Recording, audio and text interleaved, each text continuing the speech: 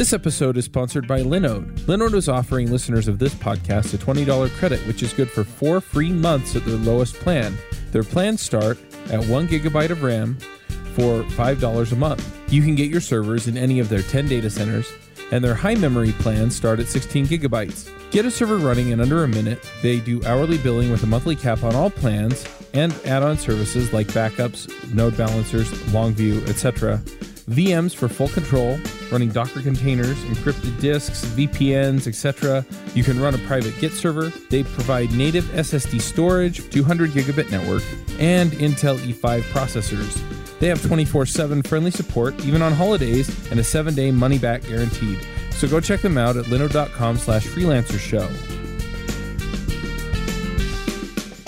Hi, everyone, and welcome to the Freelancer Show. This week, it's a solo episode with me, Reuven Lerner, and I'm calling this the Can You Train Us call edition of the show. And let me explain what I mean by that. As you probably know, if you're a longtime listener of the show, my consulting has changed a lot over the years. I've been consulting since 1995, shocking as it is for me to say that. And I started off doing programming and some system administration and web development. And over the last, 5, 6, 7 years, I've moved more and more into training, and to the point where nowadays, basically training is more or less the only thing I do. Certainly 90-95% of what I do. In a typical week, I'm out training, out physically, either in a different city, different country, or training online. Certainly 4 days and often 5 days a week. And if you're thinking, oh my God, 5 days a week, one of the nice things about training is you can do it as much or as little as you want. So I really love training. I really get jazzed by going out and talking to people and teaching them. And typically I'm teaching them Python. Most of my courses are in Python of some sort: Intro Python, Advanced Python, Data Science with Python, Python for System Administrators, Python for Non-Programmers, and I have a smattering of other courses that I teach as well. I just taught a Ruby course, sometimes teach Postgres, I do Git, I do regular expressions, and that variety, truth be told, makes it interesting for me. I get to meet lots of different people, teach them, get great questions from them. I get to learn new things. Really, over the last 2-3 years, I've been putting together my data science and machine learning class.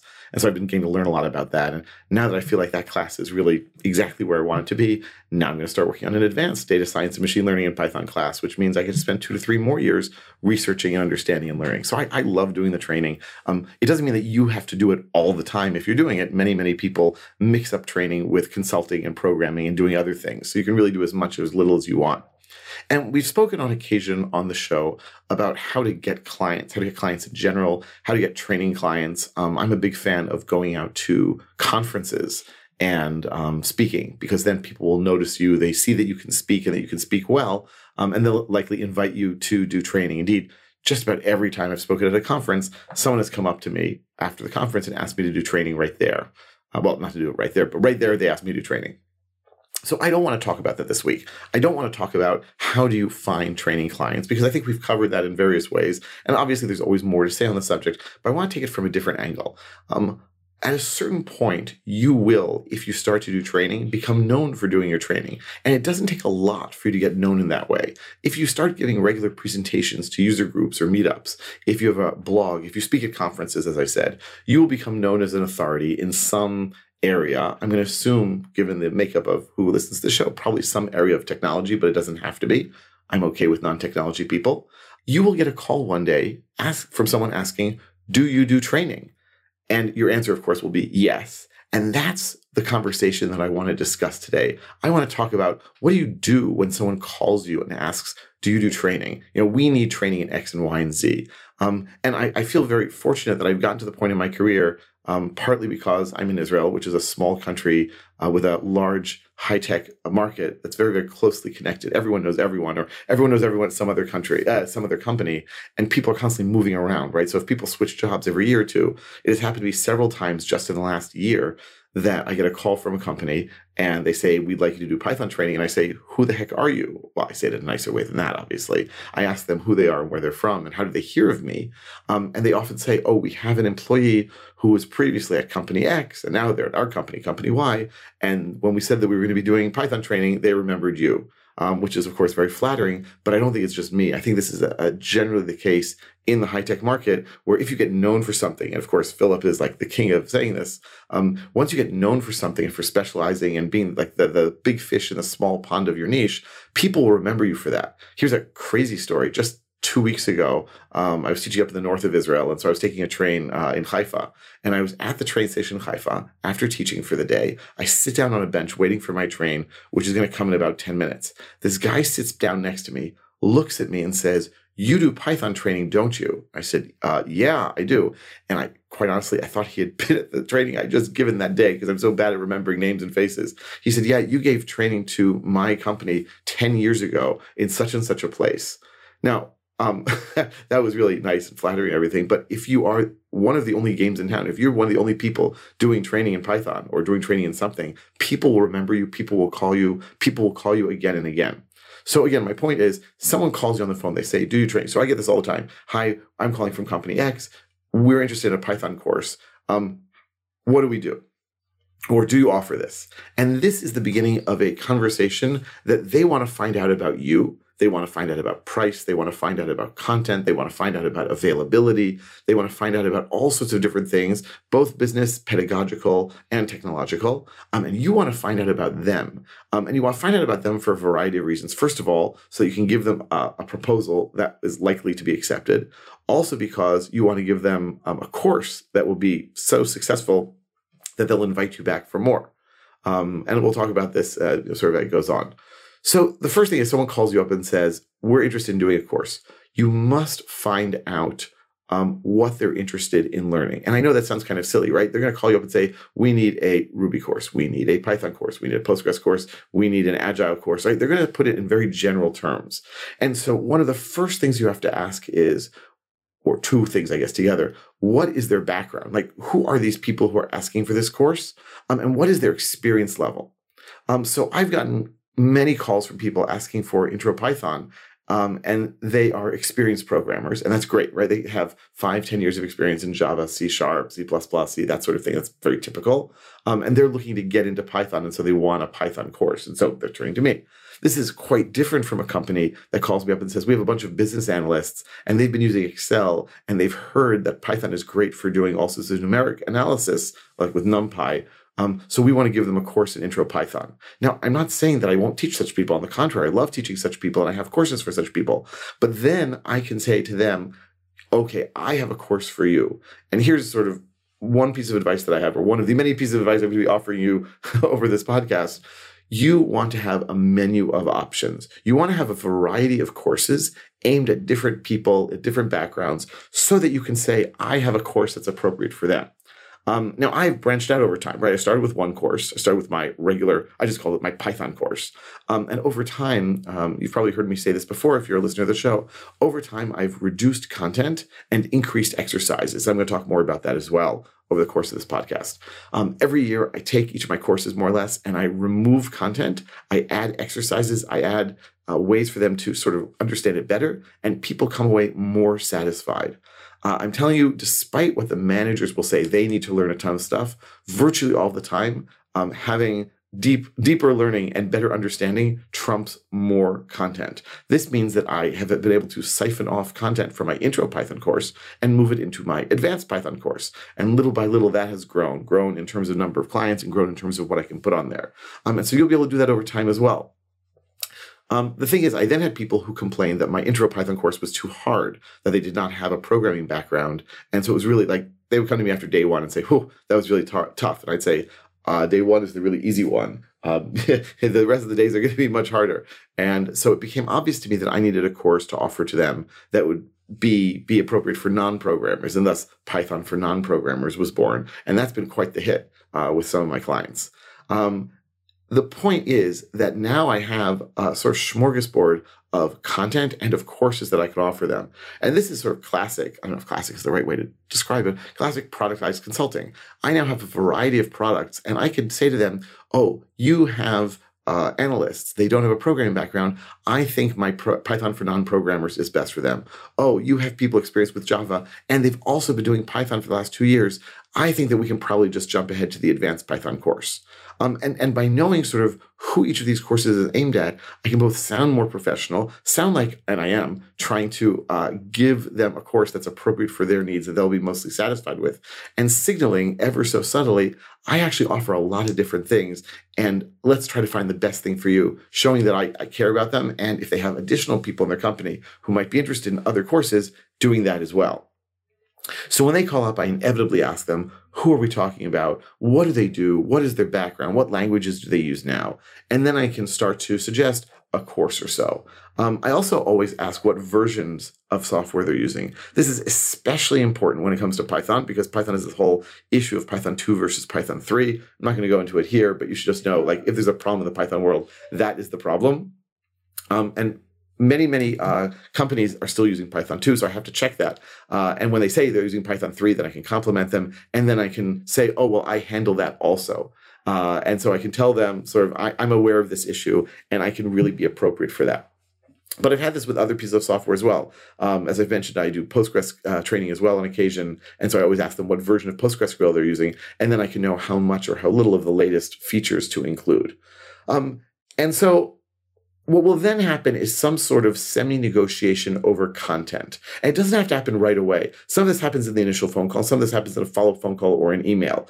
But they'll say, well, we really want to concentrate on X and Y and Z, or we'd really like to have the following. And sometimes they'll email me while we're on the phone even and say, we really want to have these topics. I had this just a few months ago. Some company called up and said, well, we need an advanced Python course. And I said, oh, great. And they said, well, they didn't say it flat out, but they sent me a syllabus that they got from another company. And they said, we want to learn these things. Now, first of all, there's no way on God's great earth that anyone can teach all of those things in any serious way in a single course. So I pointed this out to them. Secondly, I pointed out that half the topics that they were interested in studying, unless they have a real need for them, I think they're just useless. And I said, do you really need X and Y and Z? And they said, oh, no, we don't. Why do you ask? I said, because it's on the syllabus that you asked me to prepare for you. Again, this is showing them that you care, that you're listening. I would say 9 times out of 10, when I get such a call, I start talking to them about content, I can simply sell them on one of my existing syllabi. I can sell them on my intro Python course or my advanced Python course. That's like a very, very large proportion of the time. And I can say to them, I have given this class many times for people just like the ones you're describing in your company. And that's sort of not only a signal that I know what I'm doing and I've done it before, but also that, and that they don't tell them I said that, but also that I don't need to really customize things very much. I've got it all in the bag. That said, there are definitely companies where they say, look, I just had a company a few months ago. They said, we have 3 days and we want to cover the following topics. And so I said, okay, we can't really cover all of those. There's too much stuff for that amount of time. And then we start some sort of like negotiation, partly on the phone and partly sort of play ping pong via email, where I say, well, I can fit this into 3 days. And they write back and say, oh, that's fine. Or, well, we'd really like to have X and Y and Z also. And it is, I think, important to push back and not allow people to just sort of bulldozer you and say, hey, we want to have this infinite amount of content in 2 days. I actually had that just a few weeks ago. Actually, when I was at the train station in Haifa that I mentioned earlier, the company in Haifa I was at demanded that I give them more or less my intro and advanced and data science Python classes, all of them in the space of 2 days. And I really didn't know how this was possible. And I emailed them multiple times before. Well, I agreed to take the money. I had some free time. I said, well, I'll give it a shot. They were, by the way, in the end, delighted. However, I am convinced, absolutely convinced, that by going through so many topics in 2 days, there's no way they really learned them. They got a taste for it. They might have gotten some basic understanding of it. But given that most of the people there had never touched Python before, the notion that they can go from 0 to 60 or 0 to 180 in the space of 2 days is nonsense. But the participants seemed happy. The managers seemed happy. So they're happy. And I covered myself by emailing them in advance and saying, I don't think this is possible. Most of the time, though, if I don't have free time that I haven't been able to sell to anyone else at the last moment, and if I don't just want to sort of sit around at home recording podcasts and new courses for myself. So anyway, I'll often push back and I'll often say to them, look, this course requires 4 days. There's just no way around it. And then I get one of my favorite statements from many companies, which is, well, our people are way smarter than average. We don't need 4 days. Some of you might be familiar with the radio show previously known as the Prairie Home Companion. I actually almost never listened to it because I found it quite boring, but it was known to take place at a town called Lake Wobegon. And they said in Lake Wobegon, all the children are above average. And so there's this description of the Lake Wobegon effect, where people believe that it's possible for everyone to be above average. And that's what I found at all these high-tech companies. They are sure that their employees are above average. The problem is that every company is convinced that their employees are above average. And that leads to an interesting set of conversations. And I basically have to push back and say, I'm sure your people are extraordinarily smart. That said, these things take time and the exercises take time. And if you want to have a really good learning experience, you should really give it that time. Most places capitulate. Most places say, okay, we understand, we believe you. Some of them will push back and say, yeah, but we really don't want to have full days worth of courses because people have like other work to do. And my personal experience with doing half days is terrible. Here's the thing, it kills the day for me. I can't really do much else because if I'm traveling there for, say, an hour, hour and a half, it depends on where it is, and if I'm traveling back for an hour, hour and a half, and then I'm training there for 4 hours, well, that's my full work day. I'd much rather sort of use commuting time in the morning, commuting time in the evening, teach them a full day and get paid more for it. Besides, I feel like once I start getting revved up and then it's lunchtime and then we stop, feels really annoying. And I actually had a company that had a semi-clever solution to this a few years ago where I did one group in the morning and one group in the afternoon. I was thoroughly exhausted by the end of the day because I had to switch gears. I had to switch people. I had to switch topics. I was doing a beginner's class in the morning and an advanced class in the afternoon.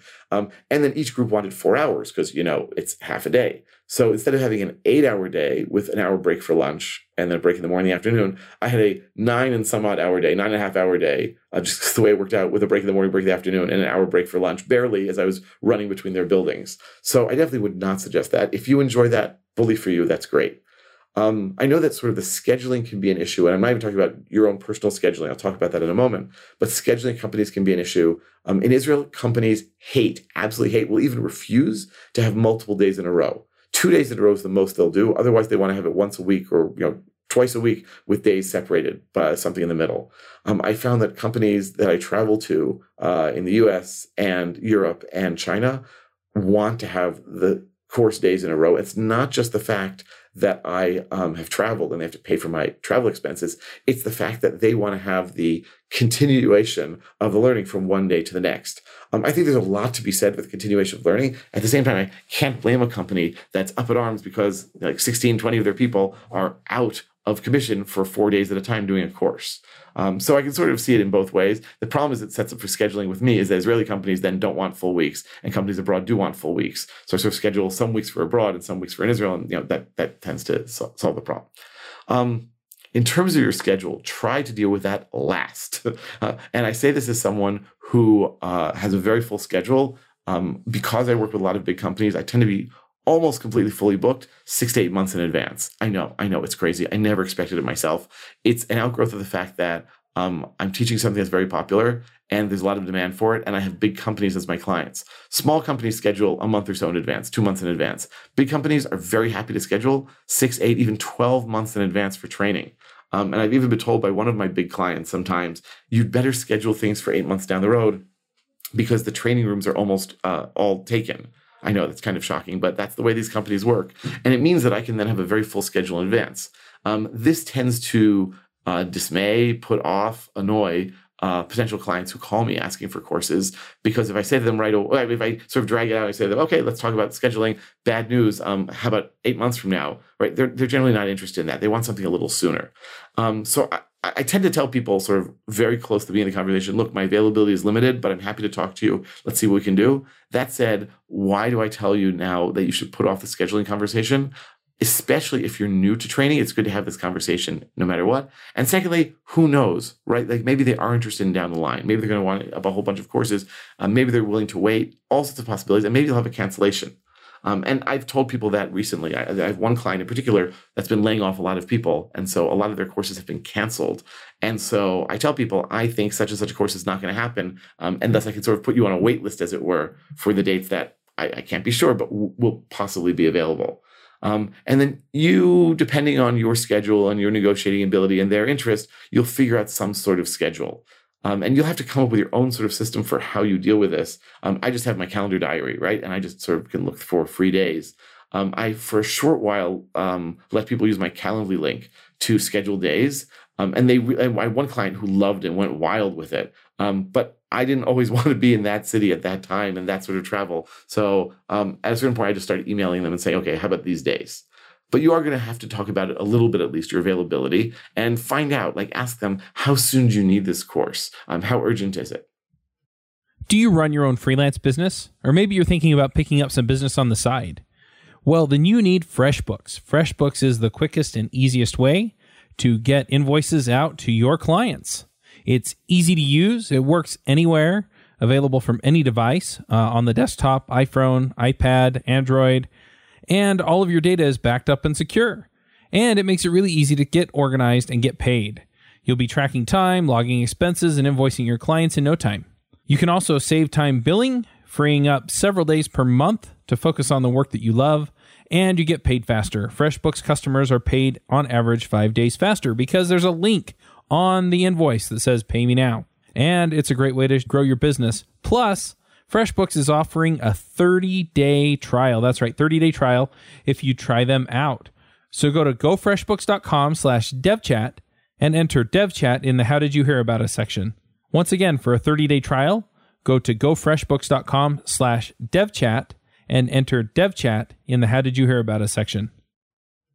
You also want to find out more about their company. What do they do? What are they going to be using your course for? What sorts of people are going to be using it? And what do they hope to get out of it? And here's a key question. How big is the company? And how many engineers do they have? Or how many people do they have who could potentially take your course? And the reason I say that is, I'll give you an example. I had a potential client, 2 potential clients call me in the last month. One is from a really huge multinational company where they are growing like, gangbusters. Excuse me. And so I expect I can sell them a ton of courses in the future once I get in the door. I have another company that called me up and they said, we would all need to be in your course for all 4 days.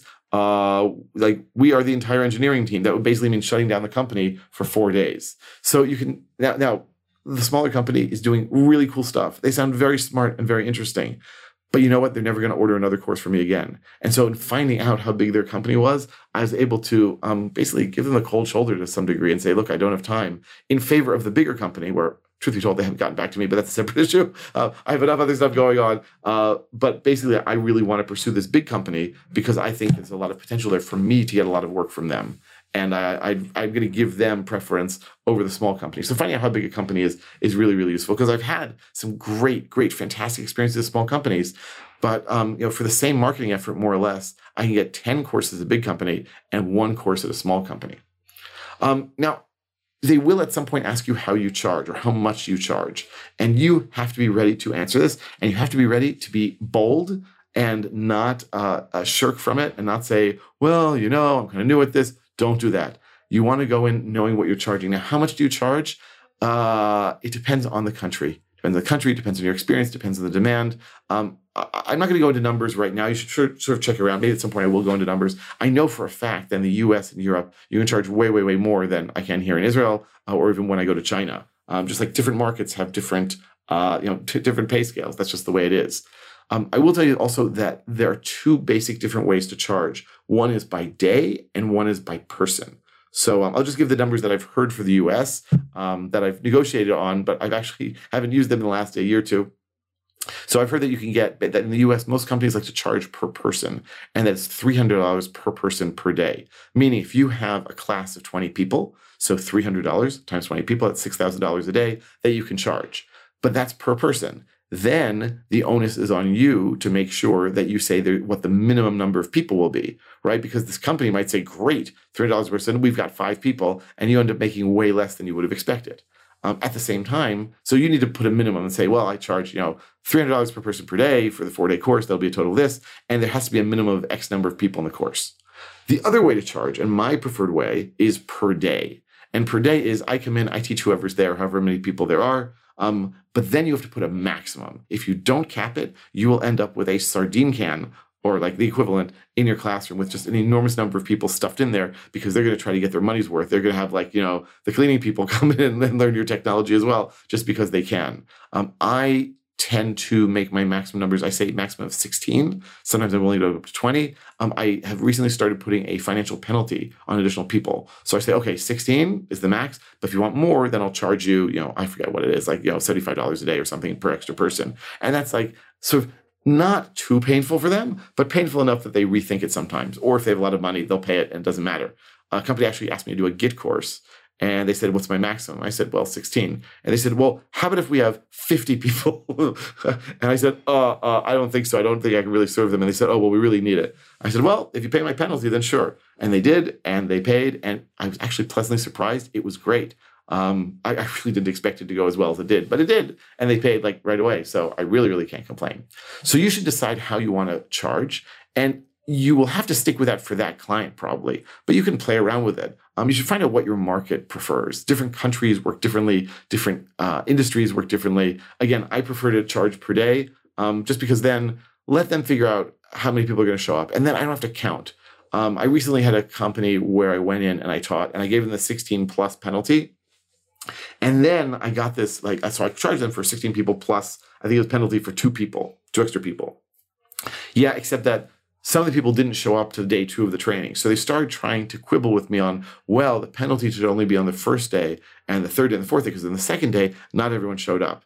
You really have to then hold their feet to the fire. What I did actually was, I was a little sneaky. I took a picture of the attendance chart, of the attendance sign-in sheet for the first day of that class, so that I knew who had shown up and how many people there were. And I emailed it to them and I said, these are the people who showed up on the first day.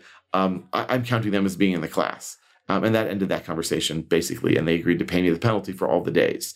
But as a general rule, it's just not worth dealing with most of the time. It's just annoying, and you don't want people to be sneaky like that either. Another question that they will definitely ask you is, what proportion of the course is exercises? And the higher the number you can give, the more they will love you. I typically say 30%. I'm increasingly convinced that that is actually lower than I give in terms of exercises, but people seem to like that number, so I keep giving it. The more exercises, the better. They recognize, the training managers recognize the real value of your course is in the practice, in what I call the controlled frustration of they're not at work. It's not dependent, their work is not depending on what they're doing. The company is not depending on what they're doing. They are simply able to, be frustrated, as it were, by the problem you're giving them, and then learn from that frustration. So I say 30% exercises. I say I do a lot of exercises, and I solve them with them afterwards, which, by the way, I think is a very important and useful thing to do. And they generally like that. They love to hear that. What they do not want to hear is, well, if there is time after going through my marvelous slide decks, then I will be happy to give them some exercises. No. Do not tell them that you're just going to lecture to them for the full day. They will not appreciate that. Now, when I started, not started training, but there was a period of time when I was working through a training company. And I guess in China, I still work through a training company. And training companies often promise and deliver printed copies of your slides. So when I started training, or I should say, left the training company and returned to training on my own, the first time I did it, I actually went and printed up my slides. It cost me a ton of money. I took the bus there, so I had to lug these things on the bus. It was heavy, it was annoying, it was expensive, and no one cared. No one wanted it. I mean, you'll have a handful of people who want paper to write notes, but that's about it. So my advice to you is, do not offer unless they tell you, unless they beg you. You can say flat out, I will give all participants PDF copies of the slides I use. I found that is more than adequate. No one complains about this. And the developers are often happy to have it on their computer that they can read through and search through and everything. If they insist on doing paper copies, I guess, maybe, but try to avoid it as much as possible. So they'll ask you how much you charge. They'll ask you if your syllabus. Oh, I should also mention, I didn't say this before explicitly. You want to put your syllabi for your different courses on your website. Now, that doesn't mean you're going, you don't have to go into what you're doing minute by minute, but you want to have it out. You want to say, who is this course for? What will they get out of it? What are the minimum requirements? What knowledge do they need to have coming in? And here's an outline of the topics we're going to cover. I promise you that by having that on your website, every time someone calls me and says, well, can we see a syllabus? I just say, go to my website, go to the /courses part of my website, and you'll see all the courses I offer. That broadcasts professional, that broadcasts prepared, that broadcasts, oh, they're not new at this training thing. even if you're new at the training thing. What does it cost you to put up a few courses and syllabi on your website? And you could even have multiple syllabi for roughly overlapping courses, right? If you want to have courses for like, Python for non-programmers and Python for Excel people and Python for R people, right? 3/4 of those courses are going to be virtually identical. Well, maybe mostly, right? So you can basically just copy and paste and use the same things, and they don't have to know that it's overlapping there. They'll just see multiple courses for multiple audiences. You'll then be asked to send a proposal, right? After you talk on the phone, they'll be like, okay, fine. I also, by the way, always mention, because like I'm just one guy, I say, and I have a legally incorporated business in Israel, and I do, tax invoices, and I collect, I'm a fully registered incorporated business. And that, I think, puts their minds at ease that they're not dealing with some fly-by-night operator. They're not dealing with someone who's new. I actually have a serious business. I know that in the US, you just be self-employed on your own, and like you deal with the tax stuff. In Israel, and I believe in Europe as well, you need to have actual paperwork showing that you're not just like, fly-by-night, as I said. So I tell them this. And they say, oh, that's very good. Like, and there's certain paperwork you just have to send them. It's like emailing some PDF forms, just saying, yes, I pay my taxes. Yes, you don't have to withdraw tax at source. And so in your proposal, what do you put? You're going to put the syllabus. You're going to put the price. You're going to put the maximum or minimum number of people, depending if you're charging by day or by person. You are also going to put on an expiration date. I've learned this recently. I had a company actually where they said, if you don't put an expiration date, we can't accept the proposal.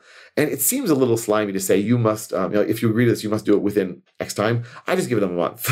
Like the odds of someone not getting back to me in 2 days are so slim. Who cares? I say it a month, but I want them to realize that there is some urgency, and like I do need them to come back to me, and they do need to sort of agree at some point. They can't just pull us out of their drawer in another a year and say, oh yeah, we're interested now.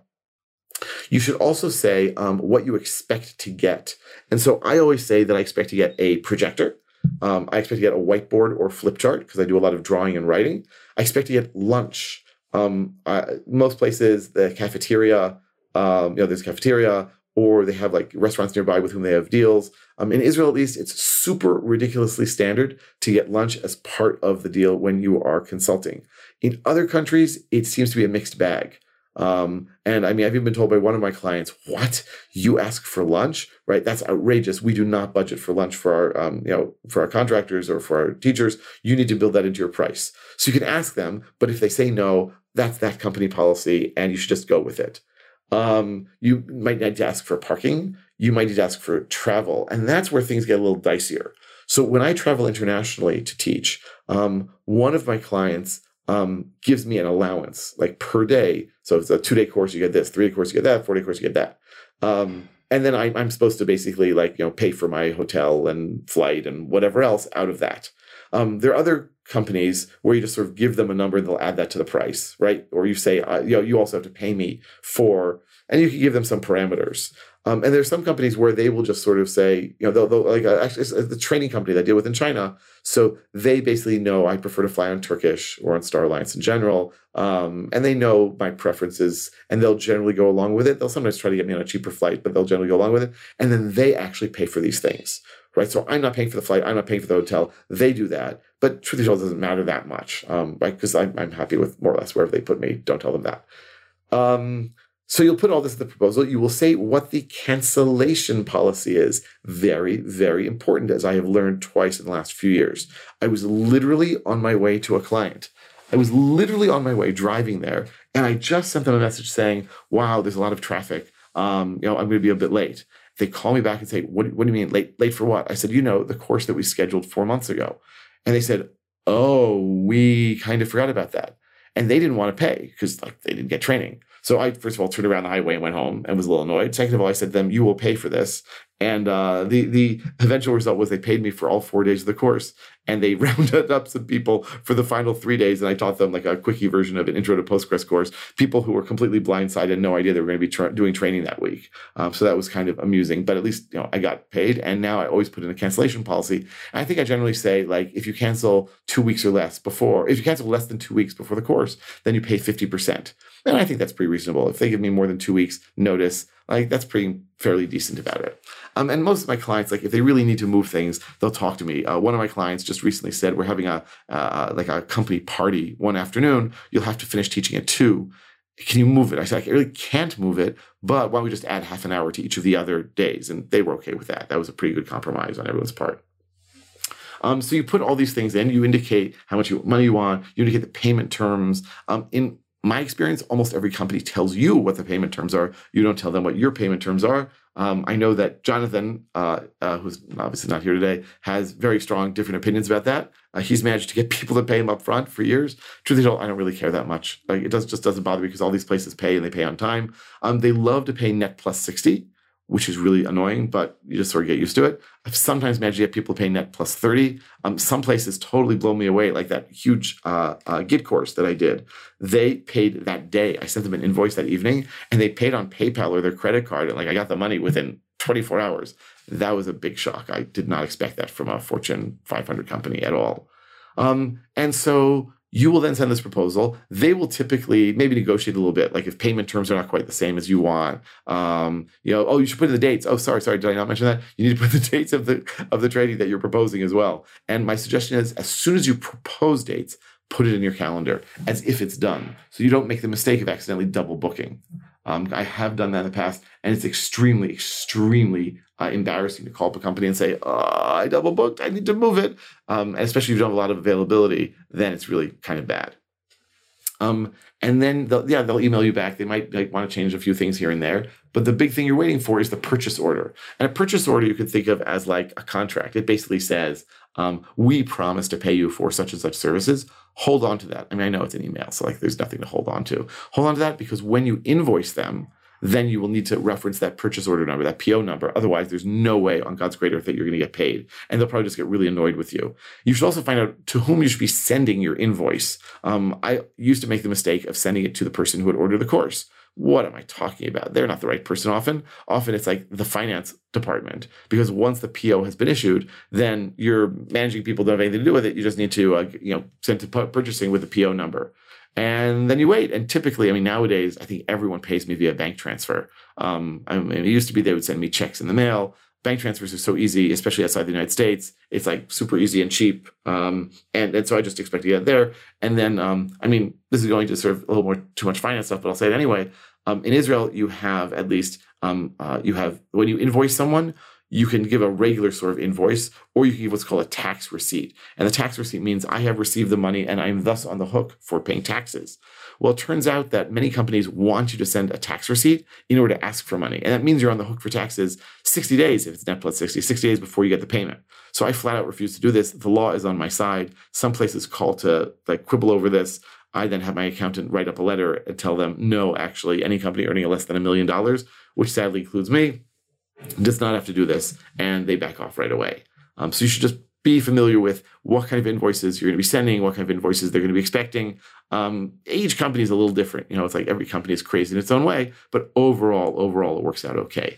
And so, then my suggestion is before the course happens, like a few days before even, email them to remind them that the course is going to happen, that you're coming. You might need to negotiate on. You'll probably need to send them some installation instructions, so you want to have those ready. You might need to sort of ask them what they're planning to do, like all sorts of little things, just sort of double check. And then you'll show up and teach and have a great course. This is basically the way that I run my training business, right? So people call me up. And I realize that it's very easy to say, oh, when someone calls me up, it will happen to you. If you do enough of this, you will get known. And knowing what to do to react to these calls is, I think, a really essential part of playing this game. Remember, the people who are calling you are typically going to be, at least half the time, the training managers, meaning the person who deals with training companies. And the more that you can seem like a big, established, knowledgeable training company and play according to the rules that those big, established training companies play by, the more likely that you're going to get more and more courses from them. One last little bit, you should mention to the training manager other things you teach. So I've been working with this Fortune 500 company, I don't know, many years, 5, 6, 7 years already. And basically, they know me as the Python trainer. I do intro Python, advanced Python all the time. About 6 months ago, I happened to mention that I do Git training. And the training manager said, really? You do Git training? Oh, I wish I had known. We had a horrible Git training here just last week. And if we'd known it was you, we would have gone with you. Make sure to sort of sneak into conversations or what you write or whatever you do, the fact that you do training in whatever you do, so that if it's more than one topic, they will know and they will think about it and they'll remember you next time around. And that's the key here. You want them to keep you in mind. I think that basically covers the topics that I wanted to get to in terms of like how to deal with these calls. Sometimes you get email, by the way. I find getting people on the phone, like it's hard to get me on the phone nowadays because I'm training so much, but it's a phone call is usually good. So I'll say to people, look, I'm training such and such a day. Can we just talk during my lunchtime? And lunchtime's my meeting time very often, either before or after training or often during lunch. And then talk to them and find out what they want and give them a really great bang up course. And if you do, they will invite you back. They will find ways to invite you back. I just last week got email from a company. I'd never heard of them before last year. They called me in to do Git training. I haven't heard of them since. I, truth be told, forgot their names completely, but they emailed me again and said, hey, we're just doing Python training. So you do one thing, you do it well, they will invite you back for more. And for you, like the more you teach the same things again and again, the easier it gets, the more natural it gets. I often make an analogy between that and like a one-man show. One-person show where you're getting up every night, or even stand-up comedians, you're getting up every night and giving the same material just to a different audience. And hopefully they'll even laugh at the audience, right? Hopefully the audience will even laugh at you or laugh at your jokes and what you say and learn something in the process. I think that concludes it. I hope this was useful. I should add, so I guess I'll do some picks. For you, the listeners of Freelancer Show, Loot Crate is offering an opportunity to save 10% on any new subscription at lootcrate.com. Just enter the promo code BRIDGE10 for 10% savings. Loot Crate is one of my favorite things. Every month I get a box in the mail, costs less than $20, and it comes with all kinds of goodies. I have stuff from, just looking at my shelf, Batman, Spider-Man, Ninja Turtles, Back to the Future, Lord of the Rings, Star Wars, and much, much more. So if you're a geek, a gamer, anything like that, and you want cool stuff to put around your office, cool t-shirts, comic books, etc., then definitely check out Loot Crate. To save 10% on your new subscription, go to lootcrate.com/Ruby. Again, that's lootcrate.com/Ruby to save 10% on any new subscription. Enter the promo code BRIDGE10 for 10% savings. So first of all, I've mentioned on the show before, but I'll mention again, I have my weekly or almost weekly newsletter for trainers called Trainer Weekly. You can go to trainerweekly.com and sign up. And every week you'll get a tip about how to train, whether it's finding clients, whether it's teaching, whether it's pedagogy, whether it's logistics, whether it's like, do you eat lunch with your students? Answer, no. And truth be told, just last week, I'll mention briefly, last week, or I guess it was earlier this week, I was at a company. It was a very, very, very needy group. Oh my God, they were asking so many questions. I love questions, but this was really like needy questions. I got there early, they asked questions. We took a morning break, they asked questions. Lunchtime, I made the mistake of sitting with people from class. They kept asking me questions. My suggestion, don't have lunch with your students. Nice as they might be, your voice needs a break. So pick number one, I guess, is Trainer Weekly. Pick number two, I'll actually, so this was a fun show that I just watched on Amazon, and probably by the time this comes out, the second half of the first season will be out. It's called The Tick. And if you like superhero shows, this is like super funny because it sort of makes fun of superhero shows while still being a fun one in and of itself. So that's on Amazon. I'm not sure if it's available elsewhere, but I've been watching it on Amazon, and I got through the first the first half of it, and I'm anxiously waiting to see the second half of the first season. Thanks very much to you all for listening. I would love to get feedback from you. You can give me feedback via email, Twitter, or anything else. And please let me know if you have more questions about training, because each of us does some of these solo shows on occasion when no one else can show up, and we can hijack the show for ourselves. And thanks for listening, and I will talk to you next week on The Freelancer Show. Bandwidth for this segment is provided by CacheFly, the world's fastest CDN. Deliver your content fast with CacheFly. Visit CacheFly.com to learn more.